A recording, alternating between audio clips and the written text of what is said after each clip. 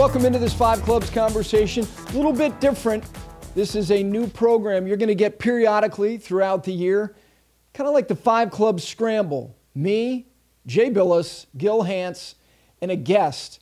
Now, who that guest is, I know, because Gil and Jay have jobs. They're not in the guest booking business. So it's my responsibility to get the guest. And guess what? They don't want to know who it is, which is right in their wheelhouse as well. No preparation for either one of them, which doesn't matter because whoever it's going to be, they can certainly have a conversation with them. So welcome into the maiden voyage of the Five Clubs Scramble.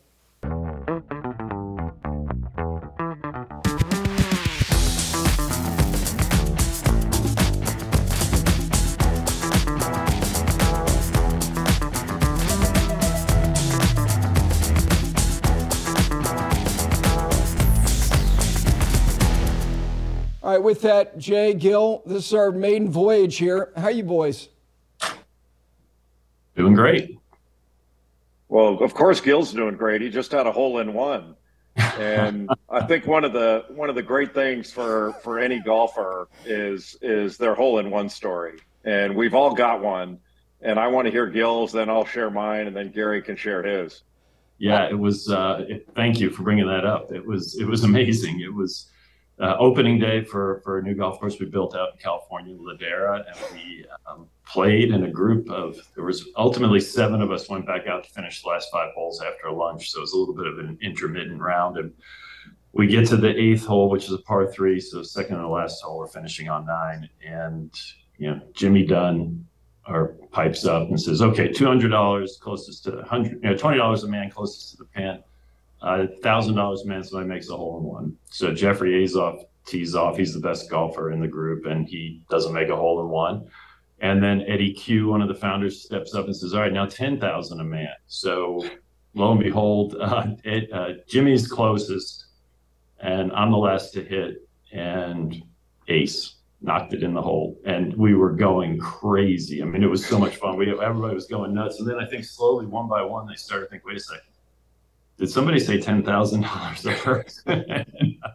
And the reality sunk in. Anyway, I told the guys, listen, I don't want your money, et cetera, or what, just the memory of it, opening day, the whole thing was incredible. And then Jimmy says, no, you have to take the money. Otherwise the story is no good. And so long story short, we wind up having everybody donate $10,000 to the Caveman Scholarship Foundation. So great day, great story. My first quote unquote real one. I've had several on the cradle. But my partner, Jim Wagner, says they don't count. What about you, Jay? I had one in October at Wade Hampton Golf Club up in Cashiers, North Carolina. I was on the 6th hole, about 155 yards. I was going back and forth between a big wedge or an easy 9. I hit the 9, took 2 bounces and went in, and I still couldn't believe it when it went in. So my partners were very happy. I was shocked, and I figured I'd get up there and it would be behind the pin or something, just kind of fooling us, and it was a blast, and talked about it for a long time, and I think I'll be talking about it for a long time from now. But everybody's got one. So Gary, what's yours? I'm going to save mine for after the show. I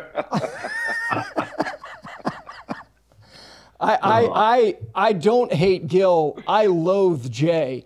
And Jay doesn't have one. Jay has 2. He has another one at a little muni called Kapalua, I believe on the Plantation course, right? Yeah, on the 8th hole. That was my first one. Yeah, of course. All right. Well, the guy who's joining us, I'm sure if somebody can shake him awake after those 2 stories, I don't want to keep him waiting because, guys, this person is not really comfortable doing any public speaking. He's also somebody who is, be nice to him. He's waiting to get his first break in the industry he chose. Played basketball and golf in high school. It's a guy named Jim Nantz. Awesome. Morning, Jim. How's everybody doing? Fantastic. We couldn't be better, Jim. We are great. How about those stories, Jim? How about Gil and Jay's hole-in-one stories? Oh, well, listen, the hole in one of the year is all I care about talking about is the one out of Ladera a couple of weeks ago. There it is. By Hanse. That is just was epic. I've seen the video. I knew virtually everyone in that group. And I'm very stoked about what you're building out there, Gil. But congratulations for finally knocking one in. Thank you. Yeah, it was the honor of a lifetime. Pretty amazing with that group and the conversation and the memories. And it was during the week of the Amex, so it went viral. It was crazy. It was all anybody was talking about at all the cocktail parties. So it was fun. Well, Paul Marchand is going to lead the golf efforts out there, and he is my best buddy in the world. We went to school together at Houston. He's a huge fan of yours, and of course Eddie Q. He was up with Eddie at the AT&T shortly after your ace. It was just great to see. Anyway, I'm stoked being on with you guys. I just finished my oatmeal. I'm getting ready to embark on a pretty fun stretch. I get to re-enter Jay's world of college hoops, and thank you, Jay, for keeping me apprised of everything for the better part of the season. And I'm on the hoops trail starting this week with Raft, and then right behind it's this little tradition unlike any other, the Masters on CBS. I can't wait. Jim, is your liver in shape to hang out with Bill Raftery for the next month? I tried the last night. I went dry for about 8 or 9 days, and then last night I thought I better start kind of going through through preseason workouts, OTAs. Yeah, he is. I don't know how he does it, as you know. He is one of the all-time great people, and it's very fitting that this can be my last NCAA tournament journey. My first was with Raft back in 1986. So in between, I had 18 glorious years sitting by the side of Billy Packer, but I got to start and end my career bookends with Raft. Of course, Grant as well is going to be with us. He's a dear friend. But you know what? Yesterday I was looking, someone sent me, a friend named Matt Norlander, sent me a video of the first game I ever called an NCAA tournament in my career. And you know who started that game, Gary? Jay Bilas. Well, it was his senior year. It was Duke against Old Dominion. And I just, for the first time ever, I got the YouTube video of it. I didn't even know it existed. And I'm riveted just watching and listening how bad I was. But it was amazing to think that all these things kind of come full circle. Here I am with you guys today and with Jay. And yeah, when I get done here in a month, I will have finished 354 NCAA tournament games, just tournament, not Big Ten tournament, not Big East tournament, not regular season, 354 tournament games. And then I'm calling basketball a career. I'll keep on with the golf and the football for a long while, I hope, but it sure has been fun. Jay in '86, Jim, had a nice head of lettuce. You notice he's the only one wearing a hat today? I did notice that. I know there's nothing underneath that hat. No, there isn't. It's a sunny day here in Charlotte, so I gotta keep the sun off the dome. But I remember that, Jim. You probably won't remember this, but underneath the Greensboro Coliseum at some of these tables they had for the media, you, Mark Allery, and I sat down there, and you had told us that you had just gotten this assignment. You were going to be hosting the NCAA tournament, doing games and all that. And you have actually caused me a lot of problems in my life. You have been so kind to my wife, Wendy, and every time she speaks to you, she leaves and says, "Oh my God, he's so charming." And I said, "Hey, stop it. He's not that charming. He's a good guy, but let's dial this down a notch." So you've made my life more difficult. Well, please give Wendy my best, and that's a very nice compliment. But you know what's amazing is that you actually remember that sit down.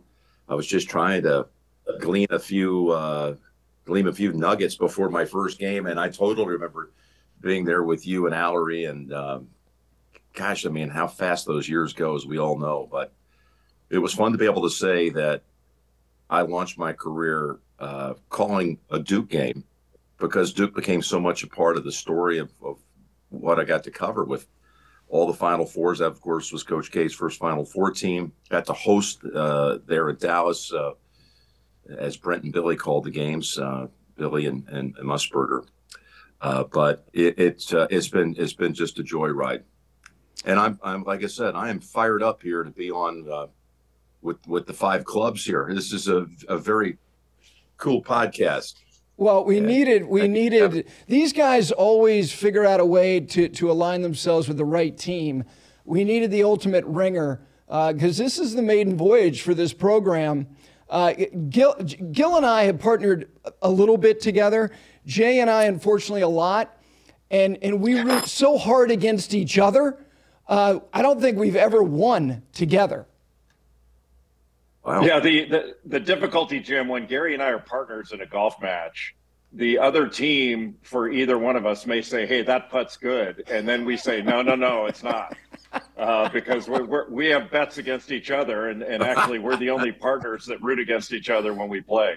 That's not a good thing. That never works out well when you have a team effort and you got the individual things going at the same time. No, it doesn't work out. I'm actually playing today. Which I'm all set, ready to go here, and I'm so fired up. I haven't played here in Tennessee since the fall, so I played out at Pebble Beach the week of the AT&T, and I played a little bit at Bel Air during the LA Open, the Genesis Invitational. But yeah, it's great to be talking hoops and golf at the same time. Jim? Have you seen Gil's? I assume you've seen the soon to be available to the fine members of the Golf Club of Tennessee, his new golf course there? I've seen the aerials as the club releases some of the early visuals. It's stunning. I mean, the routing along this ridge, it's a pretty cool piece of property. It's going to be the most amazing views. But I keep pretty close tabs on Gil. I don't know how he has time to do the podcast, to be honest, because he's got so many great projects in the works. Country Club of Cleveland, I'm a member there, and the membership is so excited about you renovating that course. I mentioned Ladera, but yes, I'm fully aware of what he's doing over at Golf Club. Fully aware. We're up on that hill. We're waiting for it to stop raining. It's been a little bit difficult. We don't have pure sand like a lot of our sites. We've got a lot of red dirt up there, so we're fighting it, but we're excited. I mean, it's a property unlike anything Jim and I have done, where we're just we've got these great views, as you mentioned, long distance, and up at Country. I mean, that membership couldn't be nicer. Those people are so welcoming, and honestly, I've really enjoyed the time we spent in Cleveland. Which I know not a lot of people say, but it really is. It's a lovely city, and those people are great. And it's an old William Flynn golf course we had the chance to restore, and it's coming out of hibernation now. It'll be ready to go sometime right around Memorial Day, I think. Yes, I'm fully aware. I'm hoping to maybe be there that first week. That'd be great. It is a great membership, and there is a lot of history. When you say William Flynn and you get a chance to go in there and touch his work, there's some spectacular holes that are on this course. It's an old classic. It hosted not only a recent women's amateur, which was won by Lydia Ko, but in 1935, it hosted the U.S. amateur, the men's U.S. amateur, and Lawson Little won, and Bobby Jones was in his gallery. And there's a marker by the 15th tee that quotes Jones as saying that Lawson Little, what his golf that week at Cleveland was the best he'd ever seen. Lawson Little is one of these forgotten kind of heroes in the game who won back-to-back U.S. AMs and back-to-back British AMs. So, in effect, he won 32 consecutive matches between those two events. Anyway, that's the 16th hole where the marker is, but the 15th hole is a spectacular par 4, as you know, Gil. So I don't know what you're going to do there, but there's a lot of great ones. A lot of times you walk golf courses and you kind of, all right, you're looking for something you've never seen before. And rarely does that happen. But at Country, it was 15 and 17 were 2 holes I'd never seen anything like those before. And it just, from an architectural standpoint, gets you really excited. And so Flynn did a good job with them. Hopefully we honored him by putting them back. As I look at you guys in these 4 boxes, like, Jim, you kind of had a little bit of nomadic young life. You were born in Charlotte, Some Jersey time, obviously, Houston, Texas as well. Gil out there on Long Island. Jay, you were Southern California. I was Northern New Jersey. Do you remember, Jay, the first golf course that visually struck you? Yeah, the first golf course I ever played was my dad's country club, Rolling Hills Country Club in Southern California. But the first time I really paid a great deal of attention to how courses were set up was when I started playing with you, Gary, and especially up in the mountains. And you play up at Wade Hampton or Grandfather Mountain, and topography started becoming more interesting to me and how holes were set up. But I was looking more at all the hazards I was going to hit in rather than the fairways I could find.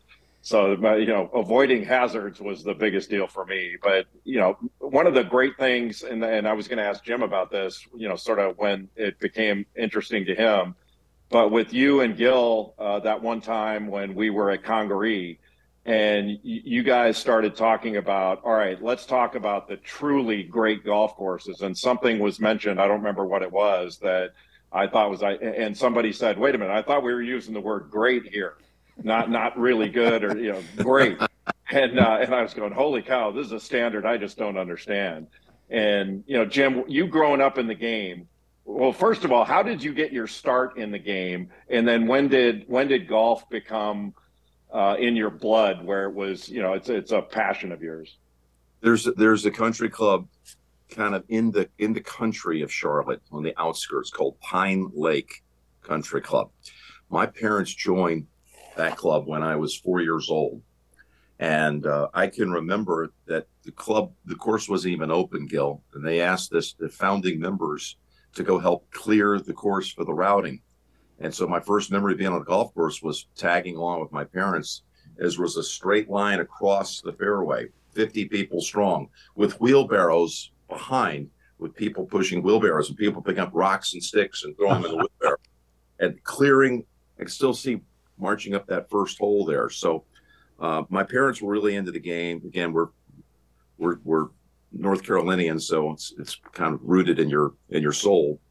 And that's the first place I ever played was Pine Lake. It's still just seared in my mind, and I hope to get back there. I've heard from the membership. I mentioned them about a year ago on another podcast, and the club reached out to me, and we're going to have an event out there one of these days. But my first, wow, that's a golf course, and that really makes an impression on me, would have been Pebble Beach Golf Links. We moved in that nomadic life you mentioned, Gary, to the Bay Area. My father kept kind of climbing the corporate ladder, and he was a very curious-minded guy. He loved information. He loved to find out what made people go and see museums and different things. Even if he didn't have any expertise in it, he wanted to see everything in his world.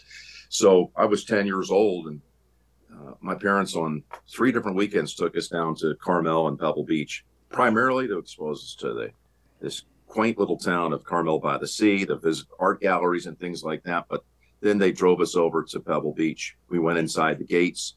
We got out of the car and walked over and saw the 18th green of the 1969.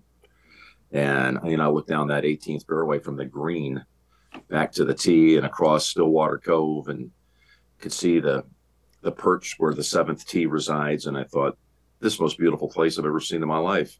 And you know what? All these years later, I still feel that way. It still takes breath away. Gil, how about you? I've never asked you this. Like, what was the first lasting impression place for you? So my grandfather was the only golfer in our family, and he played at a country club called Southward Ho, and it's a Tillinghast golf course on Long Island. And so he was the one who took me there for the first time. And, it had a Sahara bunker complex, and I still remember the scale and scope of it. And I don't know if it was being in that landscape with him, or it was just the golf landscape itself that just caught my eye and attracted me. So Southward Ho would be the first golf course of note that I ever saw. But I think the light bulb went off when I went out to National Golf Links for the first time. And that's, I think, Jay, we were talking about sort of the level between great and very good. Like National is great. And you know, there's a incredibly high standard with a lot of golf courses. But when I saw the scale of National and what was attempted and what was created, you know, the first truly great American golf course, that's when the light bulb went off with sort of the different levels of quality in golf.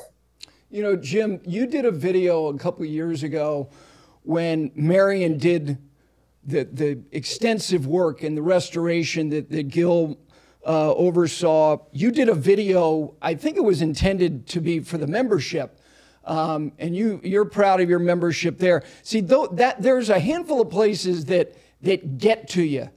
That place gets to me. There's something, the history, the logo. I honestly think the first time I stood on the 10th tee and I looked out over it and I went, there's no way some young guy, some Princeton student had the genius to route this. I just thought it was, Marion to me is next level in every area.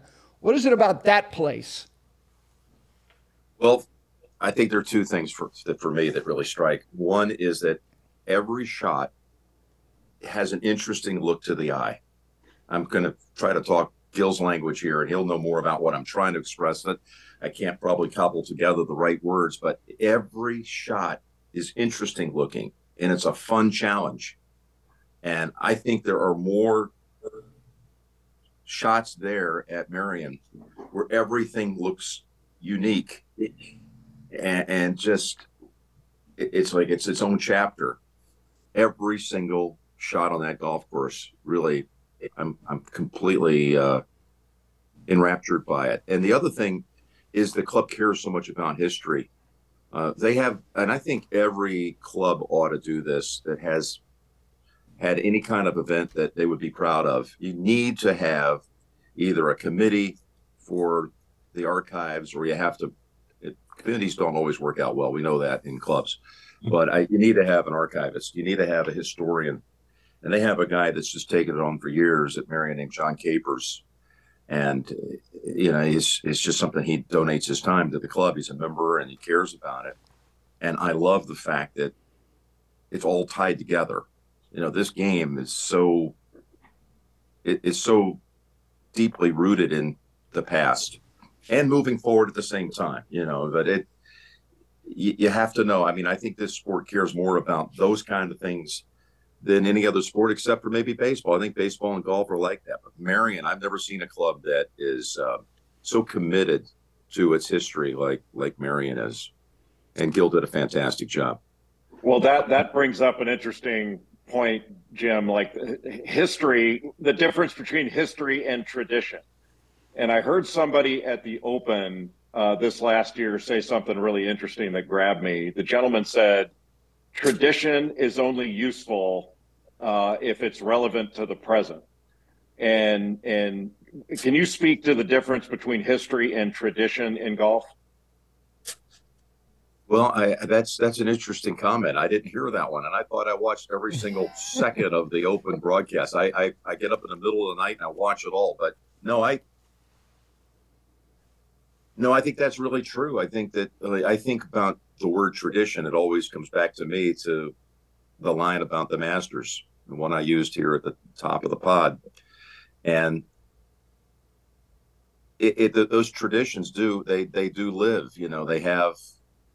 You know, they have a pulse, and they're going to be around forever.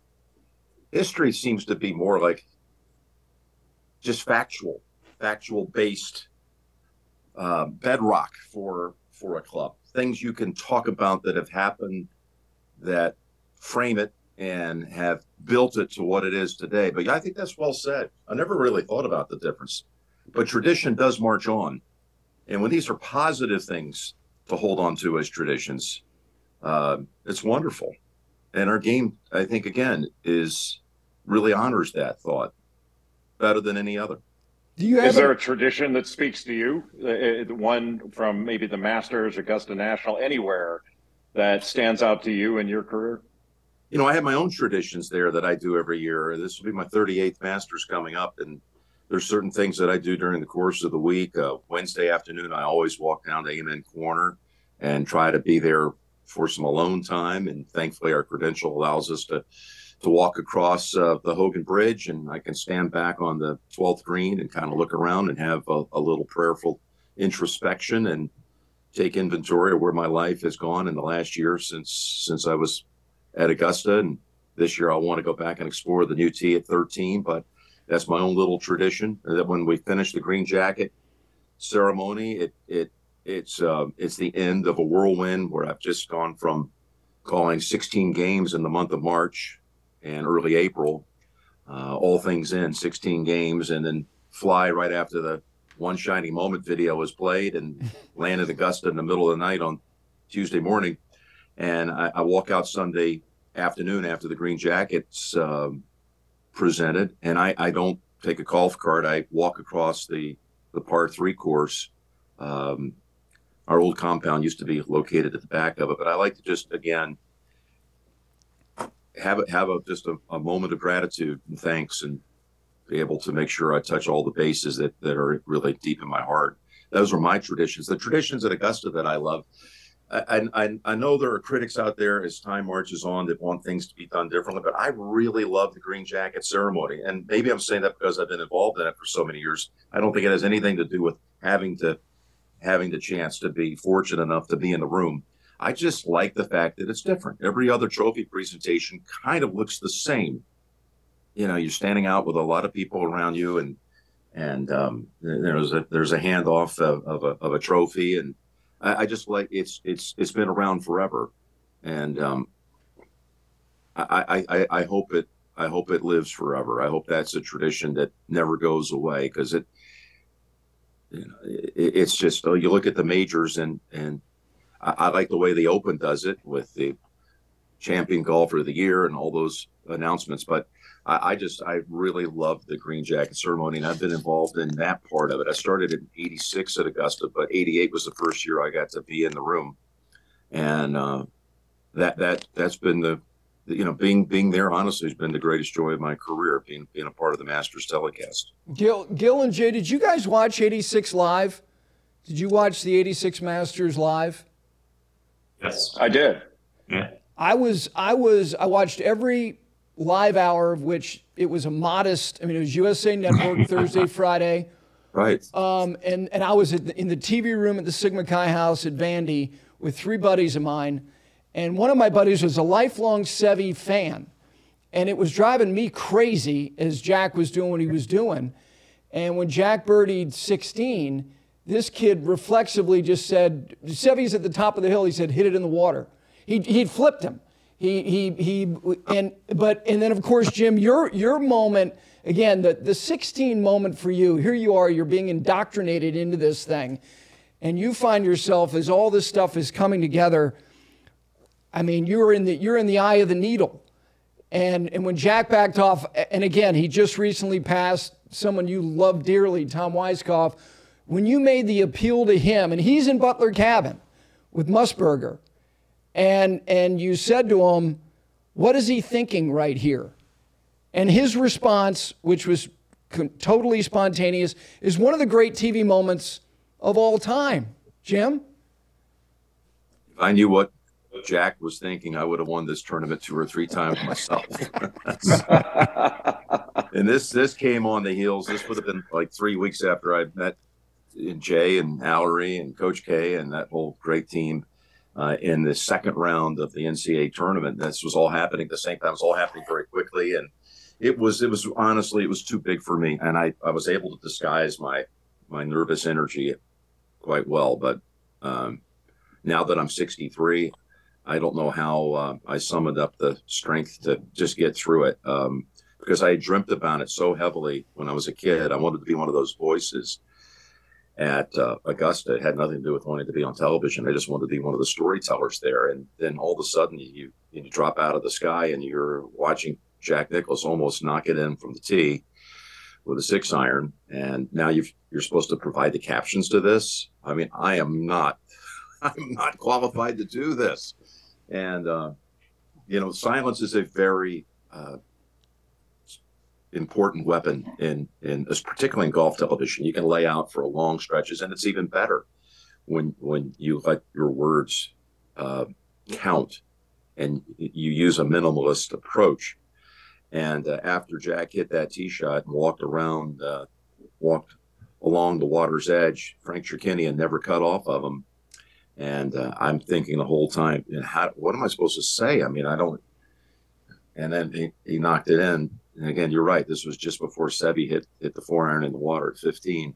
And I just said, the bear has come out of hibernation. I think, Gil, you said coming out of hibernation a moment ago. And it brought back some memories for me. I would just count my blessings that I had the chance to be there that day, April the 13th, 1986, one of the great days of my life. Gil, when you started doing television for Fox, and you were a one tournament a year guy because you've got a job. Yep. Did you study anybody? Because you were damn good at it. Oh, thanks.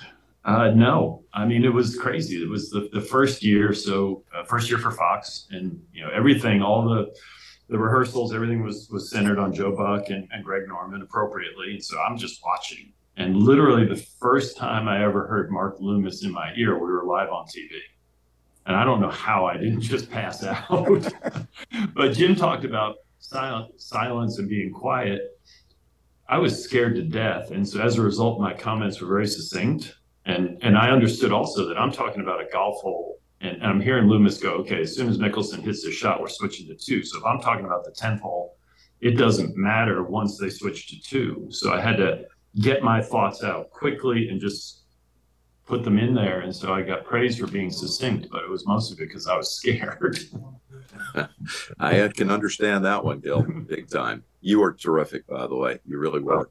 I enjoyed it. It was fun. It was nice to be able to do a deep dive on courses where we hadn't worked in preparation for the U.S. Open. And, this year, unfortunately, the first year when Fox turned over to NBC was Winged Foot, so I would have had a little inside knowledge, and I would have had some inside knowledge last year and this year as well. But I guess I was destined to be in that window, but I enjoyed it thoroughly. Jay, we've talked about this, the mechanics of television and doing basketball. You're very efficient and economical. What is that based on? Because you're not any other time. That's absolutely true. I'm with 3 people here that know better than I do, but basketball is easier because the bigger the game, I think the easier it is to do because the crowd gets involved at such a high level. And my rule of thumb has been, if you have to raise your voice to make a point in a game, it's better not to say anything at all and just let the crowd take it.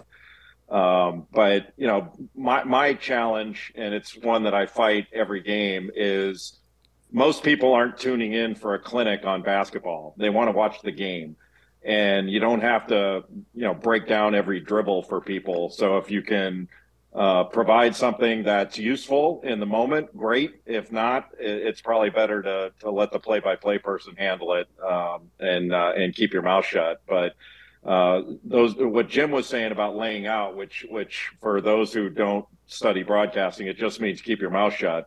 Those are some of the great moments in television, are when broadcasters lay out and the viewer gets to feel the moment for him or herself. And we've all experienced it as viewers and consumers of the sports we love. And those are the sometimes the greatest moments. And in addition to Jim, one of the greatest ever, I thought, was Pat Summerall at that of minimalist, Staubach, Pearson, touchdown, and then it's over and the crowd gets to enjoy it and the viewing public gets to enjoy it. Jim, this, that Jay did some games. I always wanted you guys to work together, and now you're getting ready to. And you've had great partners. I was always hoping there'd be a day that you guys would call the championship game together because I think Jay, his commitment to the sport, he deserves that. But he did some games with Enberg for at the end of Dick's career doing the NCAA tournament. And the best story Jay shared with me is, those first and second round days, it's 4 games in a day. And Dick said to Jay one day, I guess they were driving in a limo to the arena, which Jay was not accustomed to being in a limo driving to the arena. And he said it's inhumane that they're having us do 4 games in one day. He did. Dick said 4 games in a day? It's inhumane. and I started laughing. I said, well, it's difficult. It's difficult, Dick, but it's not inhumane. And we had a blast together. And Jim knew Dick very well. And for me, you talk about a bucket list item. Growing up in LA, Dick Enberg was a legend among legends. It was, he was doing the California Angels, the UCLA basketball games, and also Ram games. And he had this show called Sports Challenge, which people of our age remember fondly. But so he was with Vin Scully and Chick Hearn at that time in Los Angeles. And then he did some of my games when I was a player, and I got to meet him, and I escorted him one time to a speaking engagement, and then we got to work together. And maybe and I wanted to ask you this, Jim, maybe the greatest moment I had with Dick Enberg was off the floor. He wanted to go to Belmont Abbey, very close to where you grew up, because Al McGuire was the coach there. And I told him, I'll drive you there. It was a day between games. And I said, let me take you. And I picked him up at his hotel, not far from where I live in Charlotte. And we drove to Belmont Abbey and spent the day there. And we spent almost the whole day there. It was really remarkable. And it was one of those heartwarming moments for me to be with somebody I not only admired, but loved. And, Jim, all the moments you've had at Augusta National and elsewhere, the one that sticks out to me is 1992, when your great friend Fred Couples won the Green Jacket, and you were in the room, and how emotional you were about that. Can you speak to that moment? I could barely get the words out. I still get a little jittery thinking back about how that all transpired. We were roommates starting in the late 70s, and here you fast forward through a college period where I was very vocal and open about my dreams were to one day work for CBS. That's what I really wanted to do. Specifically, I wanted to be able to broadcast golf in the Masters tournament, and Freddie wanted to win the Masters. So, we used to even, a time or two, we practiced the Green Jacket ceremony, just 2 kids play acting and pretending. And that's the kind of hijinks we were up to back in those days. We were good kids. We weren't partying. We weren't doing anything crazy. We were dreaming. And anyway, it all came together on that day, April 12th of April, 1992. And it felt real and it didn't feel real because we'd practiced it. But now, the whole world is watching. So that stands as alone as my favorite memory of my career. The week before, Freddie and Blaine McAllister, I roomed with Blaine for 4 years. They were my runners at the Final Four in Minneapolis, which was going back to back, beating the Fab Five in the championship game. So, I've been very fortunate. I've had a lot of those Zelig-like moments.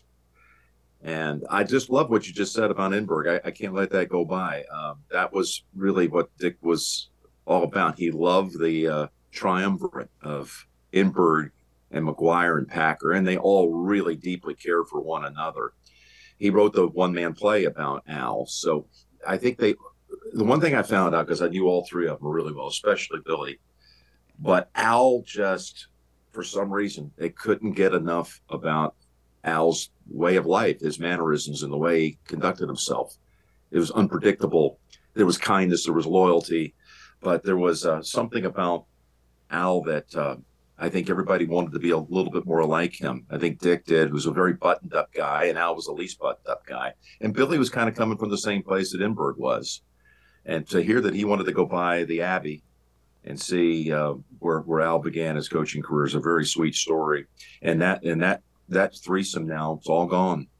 Mm. We lost Billy just a few weeks ago. His birthday was Saturday, and I was really hoping he could be around for when I finish things up in Houston here in a few weeks. I was going to ask him, And had he been well, I would have asked him if there was any chance. He probably wouldn't have come, but I wanted him to be there because he was such a big part of my career. And I miss him terribly. Lastly, I want to say before you transition here, and Jay, you know about this, but I was sitting at maybe it was Buffalo, I think, around December the 10th. And I was watching a Houston, Virginia game. And when I watch sports, I really try to get into it. Like I said, I don't want a clinic, but I want information. I want storytelling. And Jay put on a broadcasting clinic that day. Houston happened to win it. Virginia had nothing to do with my appreciation for what I was listening to.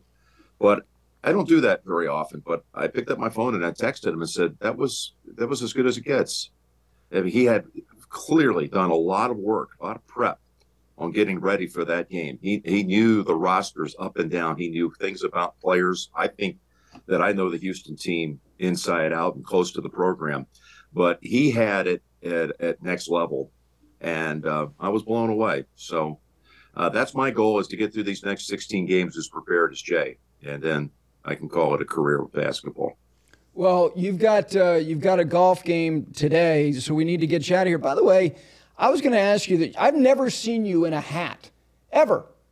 I've never seen you unkept. I've never seen you disheveled.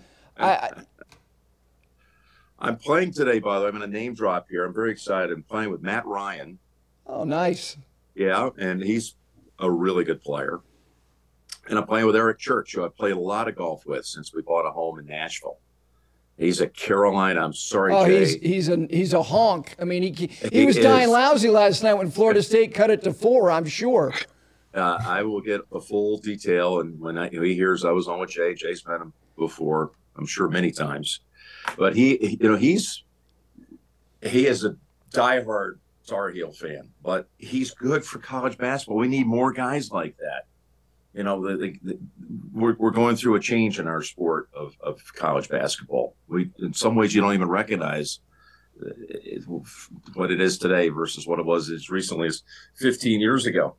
But we need the diehards. We need the people that are in it no matter where it's going, because they love their school and they love that tradition that you talked about, Jay. So I've got to hopefully make a few putts here today and hold up the Houston pride best I can.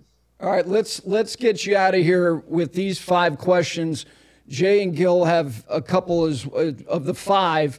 What is your favorite grab-and-go place anywhere in the country? What do you mean? You mean a golf course? Food. No, food.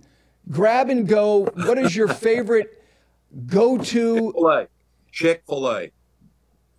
Very reliable. Yeah, no, I'm all in. And thankfully, when I had my full-time home at Pebble Beach, we didn't have anything in the area.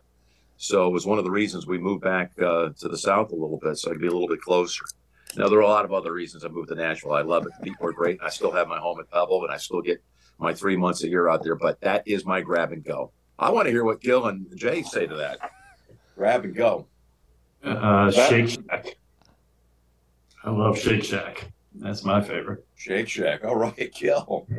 Yeah, I'm an In-N-Out burger guy, but I would vote for Chick-fil-A to run the DMV because it's the most efficient grab and go on the planet. It's true. Jim, I've got a question for you. What was the TV show that you watched as a kid that's non-sports related that you love? Well, there's a whole group of them, okay? Now, I'm a little bit older, but I think you're going to know the genre, okay? Mary Tyler Moore. Oh, excellent. Yeah. Loved that show. CBS had a great lineup. I sound like I'm shilling or doing a promo here. I had no idea I was going to actually get to live out the dream and work at CBS. But they had this power-packed Saturday night lineup that had Mission Impossible and Mannix on the front and back, and then a bunch of comedies like Newhart and Mary Tyler Moore in between, all in the family. Great stuff. The Partridge Family, the Brady Bunch. I had a little fixation on all those Brady girls. Okay, now don't get Jay started. Jay is a Brady Bunch trivia. Oh. No, he can go deep on Brady trivia. Really? Yes. Did you read as deep as you want to go. Did you read the Barry Williams book about growing up Brady?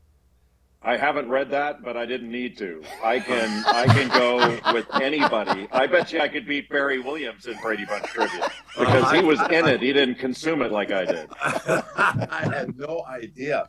Well, I've got a copy here. I can send it to you. So. All right. Well, let's test you here on Brady Bunch. Uh-oh. What were the middle names of the parents? Oh, I've got no chance. So you really are. You're Wow. deep. Yeah, it was from one of the very first episodes when they got married. Michael Paul and Carol Ann. Oh my gosh, that is crazy. That is there might not be 10 people in the world that can come up with that. I'll bet there are. I'm tapping out. I'm done. All right. No idea. Jim, give us the profession other than your own that you would never want to try. That I would never want to try. Yes. Oh, I thought you were going to ask me if I could do anything else in my life. What would it be? What would it be? Okay, then let's do it that direction. Well, because I have an answer for that. It's Gil's. I think that's the coolest profession on Get the in planet. line. Get in line, Jim. Well, it runs through me because I love the detail, and I think I'm a detail-minded guy. But I love the fact that you get to shape things, shape the earth, and it has lasting power. It will. I mean, Gil Hanse. 250 years from now, people are going to be saying this was a Gil Hanse golf course. And he's going to be, way up there in terms of like the awe that people are going to have his name on it. I mean, there's a lot to be said for that. I mean, there's a permanence that he has, and it's not that that's what I'm seeking. It's just, I think it's just would be really something. I'm not qualified in the least.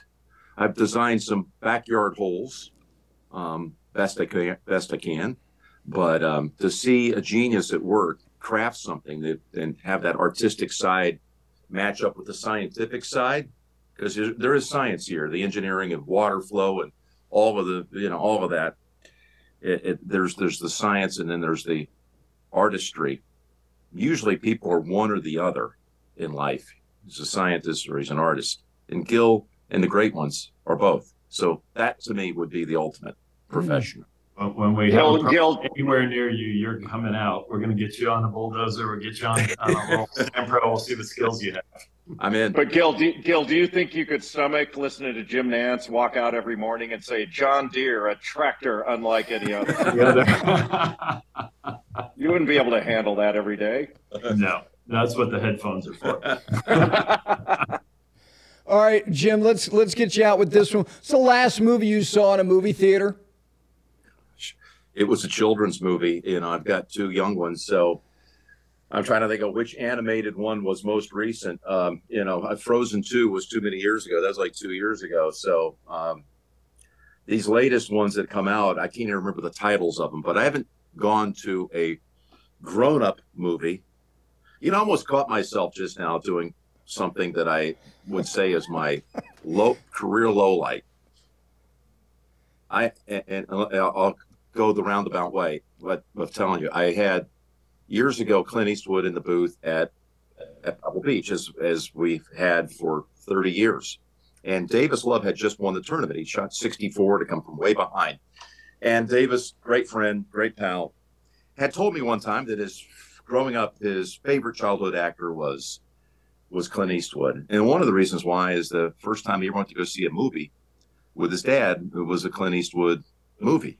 So we're on camera, and I'm thanking Clint as we're drawing near the end of the broadcast, and he's going to leave to go down to the green and give the trophy away. And I said, hey, by the way, before you leave, I just want you to know that you're going to be presenting that trophy to Davis, and he's a huge Clint Eastwood fan. In fact, the first adult film he ever saw in his life, you starred in. And I didn't know what I had said. I just about said it again. With you guys talking about I haven't been to an adult film in a long time. So, yeah, I felt the temperature in the tower drop about 20 degrees, and Clint looked at me. I didn't know what I had said. He said, I never made an adult film in my life. Oh, that's not what I meant.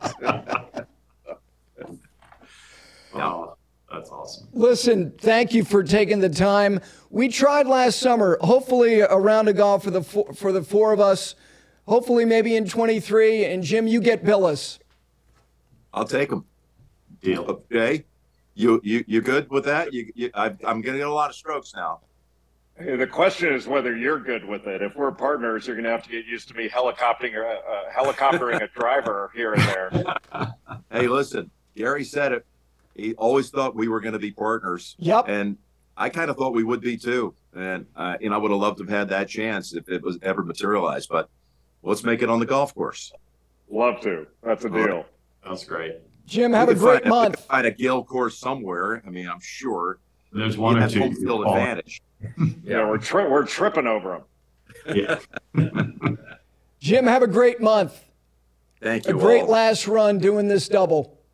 Great to be on with all of you, my friends. Thank you very much. Thank you, Jim. Thanks. You Thank guys. you, Jim. You're the best. You guys are. Thank you. Well, we, on behalf of me and Jay and Gil, we appreciate Jim Nantz taking the time. He's getting ready to embark on something that, every broadcaster is envious of the work of other people, maybe more so than what he has done for the last quarter century, which is call the NCAA tournament, the national championship game, and in the middle of the night, after one shining moment, as he just said, is played, he's on his way to Augusta, Georgia to call the Masters. Amazing, amazing career. And the stories, including the Clint Eastwood story, never heard it before. We appreciate Jim joining us. Most importantly, we appreciate you guys joining us right here on the Five Clubs Scramble conversation. And a reminder, you can now go to our website, fiveclubsgolf.com, for every single interview and conversation any of us have ever had. It's all archived right there and a whole lot more. Thanks so much.